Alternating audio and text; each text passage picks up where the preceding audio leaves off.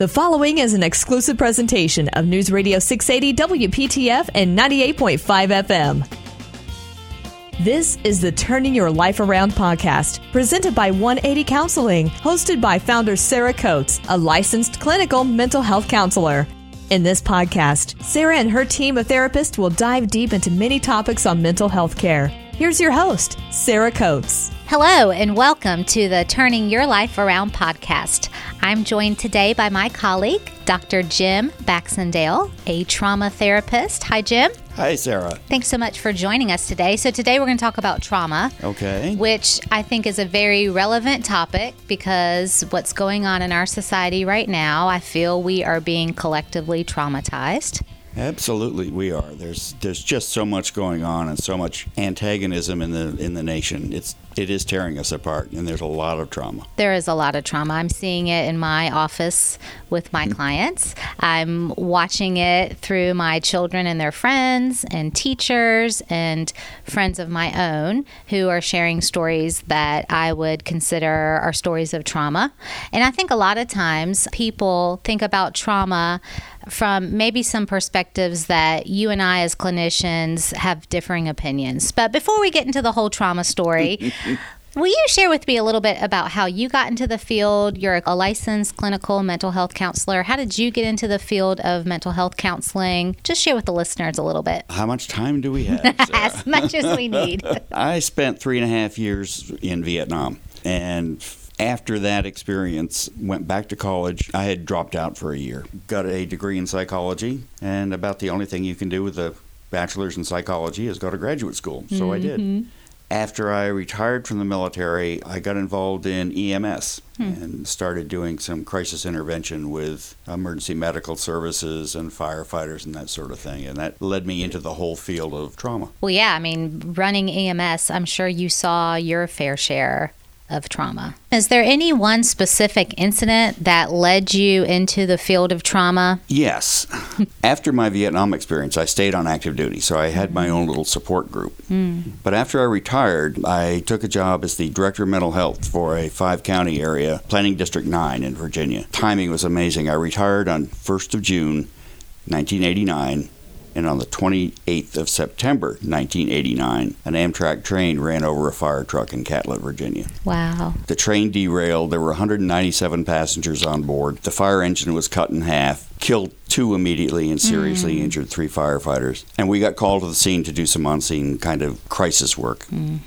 In doing that, I had to cross from one side of the track to the other, which was obviously derailed train. And going through the train, and got to the other side, and all of a sudden, it was kind of a spacey experience, not a full-blown flashback, but the smell of the burning diesel and the hot metal and the twisted metal sounds. And for just an instant, it was, I've been here before kind of feeling. So it wasn't a total flashback to Vietnam, but it was at that point when I knew that I had some PTSD issues to deal with. And so I did. Started doing some work with EMS in terms of critical incident stress management, crisis debriefings, one-on-ones, that kind of thing. Became an EMT, intermediate, got tired of starting an IV and knowing somebody had a blood sugar of 40 and couldn't do anything about it because I wasn't a paramedic. So I went to paramedic school. Okay. And all along, I was doing the clinical stuff. Right. But started specializing and taking lots and lots of courses in trauma. Right. Which is why I think you are certainly worthy of being called an expert in trauma because you've experienced it, you've trained in it, and you just have such a deep knowledge of treating trauma. Well, I don't know about expert. I mean, that's the title the American Academy of Experts in Traumatic Stress has given me. But exactly. That remains to be seen. I think one of the things I think about trauma is that John Q. Public doesn't recognize what trauma is. I know as therapists, we know trauma is expansive, it's extensive. It doesn't have to be somebody going off to war and witnessing their buddy being shot in Afghanistan. That's not the only form of trauma. Trauma can happen to children, adolescents, adults, families. So will you define for us what is trauma? Well, trauma comes from the Greek word that means wound. So when you think of trauma, many times you think of a cut or a bruise or a fracture or a bullet hole even. But the kind of trauma we're talking about, the psychological, emotional trauma, is more a shock to the system lacerations to the spirit, really, damage to the very core, the very soul of the individual who experiences it. Right. I always think of trauma as any unhealed wound, and like you're saying, it can be emotional, physical, psychological. Yeah, so I like what you said there, that it's psychological as well. It is. Mm-hmm. It is. What kind of trauma do you see in your clinical practice? I deal with a lot of vets, so I see a good deal of combat-related trauma. But I'm also seeing right now the emotional trauma of the country that's being torn apart. Mm-hmm. People are coming in with high levels of anxiety. And trauma, like you say, people think of trauma as being a combat-related kind of thing. Right. And yet 18% of the general population is diagnosed with post-traumatic stress disorder. I mean, that's almost 2 in 10. Wow. And so we're talking about automobile accidents, rapes, natural disasters, fires, all of the kinds of things that cause people to feel traumatized, that cause them to feel kind of out of control. And the interesting thing about trauma is that it's unique to the person. Right. It's not about what happened, it's about the meaning of what happened.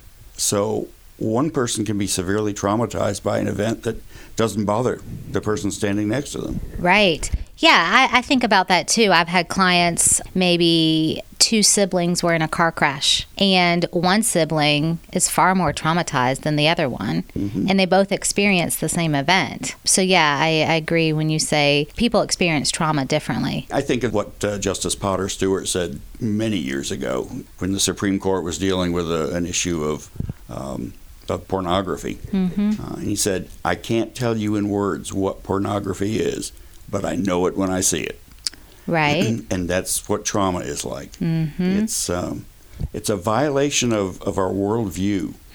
We come born to be positive. We come born to believe that the world is fair, that bad things happen to bad people and good things happen to good people, that the world is predictable. So if we do this, then we'll get that reward, that we can trust people. We need to trust people. Belief in the order, that there's an order in the universe and there's some spiritual aspect to that. And we need a sense of self-esteem and self-efficacy, a sense of mastery over our own condition. Trauma turns all of that stuff upside down. When you have nothing left, when you can't trust, when the world isn't safe, when it isn't fair, when people aren't taking care of us, whether it's our parents or our bosses or our government, and we can't do anything about it, we have no control, that's trauma. Yeah, it makes me think about some experiences I heard from parents when their children had to go home from school early in the last spring, when the whole COVID pandemic hit us.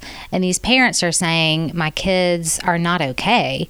And I perceived that as these kids were being traumatized. I mean, they went from being in school one day, going home the next, cut off from their teachers, their social life, and they were traumatized. Exactly. Because they were cut off from what they know to be order and what was typical and anticipated. So yeah, I mean, I think a lot of people, maybe now, they're recognizing that we had been or have been traumatized by this whole COVID pandemic. It doesn't have to be a huge trauma. I mean, the DSM, our Diagnostic and Statistical Manual of Mental Disorders, says that it really has to involve a situation that threatens death or serious injury.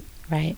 And I don't think that's true. I mean, that may be the big T's, but it's not usually the big ones that get you. It's the little ones. Right. It's the accumulation of those. So just the fear of the unknown. These kids, like you said, uprooted from school one day, and now all of a sudden their whole world is turned upside down. Right. And they don't know what to expect. Right. The little T traumas, we talk about those a lot in our clinical practice, because you're right, it doesn't have to be the big T trauma, the major accident or the major hospitalization. It can be little everyday experiences that can be traumatizing. Those are the little T's you're talking about. Yeah. I mean, domestic violence, and it doesn't have to be physical violence, just a toxic environment at home, a hostile work environment or a hostile environment at home.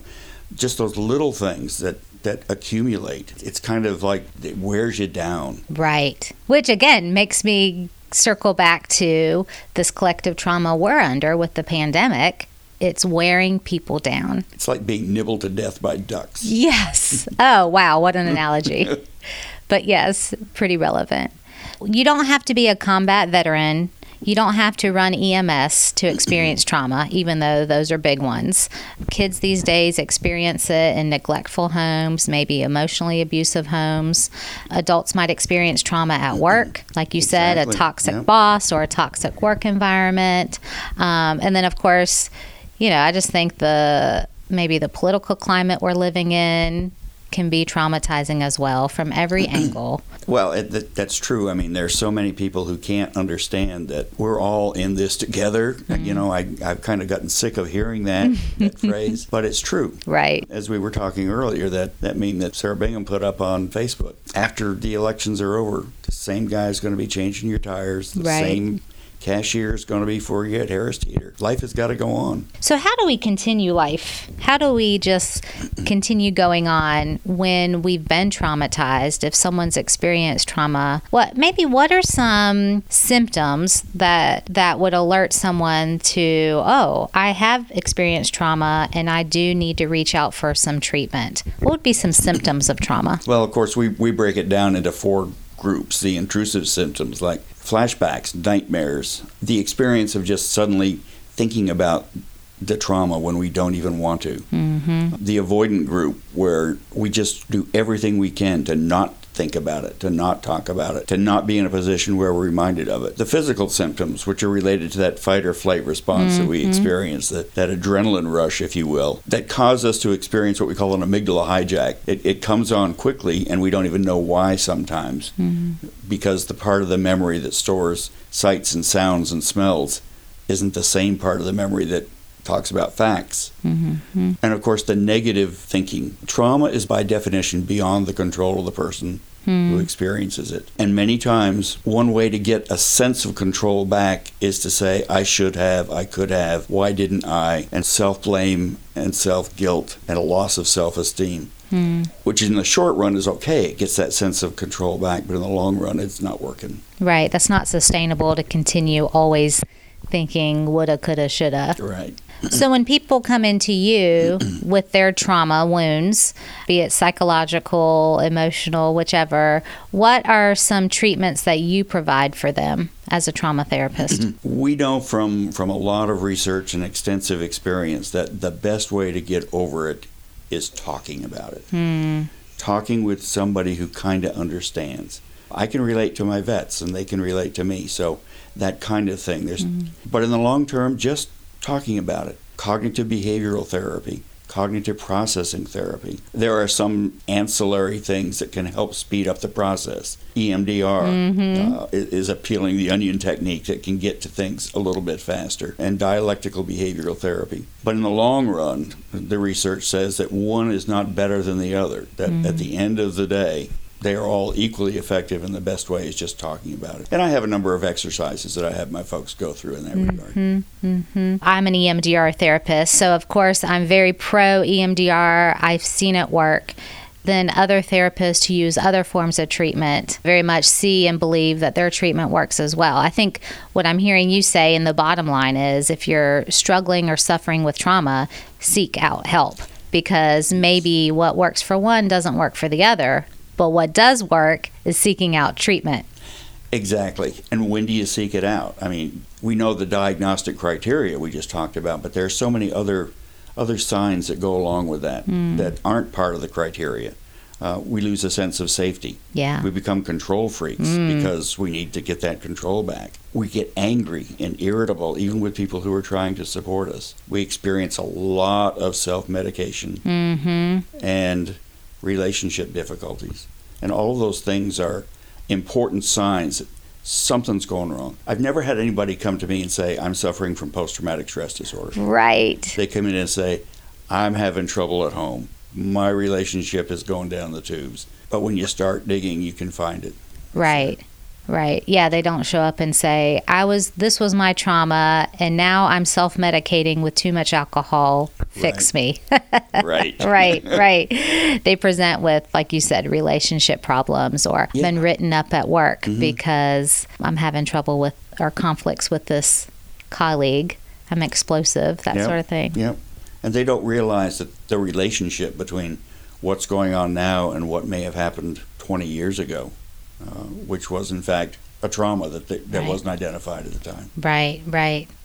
Okay, so what kind of hope can we share with the listeners about trauma and healing and seeking out support? First, I want them to understand that trauma is the normal response of a normal person to an abnormal event. That's good. Mm-hmm. And of all of the diagnostic stuff in our DSM, traumatic stress is probably the most treatable. It's not like a cold. You don't get over it, but you grow from it. And it can be a very powerful learning experience. I view therapy as a collaborative growth experience. And I think that in talking through the trauma, folks can learn to not only survive, but thrive from it. Yeah, I like that. Not just survive, but thrive. Well, are there any other things, Jim, that you can share with the listeners about trauma? Just be aware that there are so many things in life that we don't recognize at the time, I think.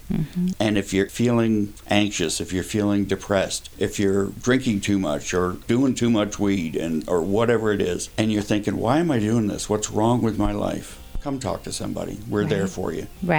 Right, absolutely. And if you're listening today and some of this resonates with you, you can find Jim in our Holly Springs office. He's available for you there. Of course, we have many trauma therapists practice-wide at 180 Counseling that can help you identify your trauma and seek out ways to not just survive, but to thrive in the midst of it. Thanks, Jim, for joining us. My pleasure. Thank you. You've been listening to the Turning Your Life Around podcast, presented by 180 Counseling, with 5 Triangle locations to serve you. Learn more at 1-80counseling.com.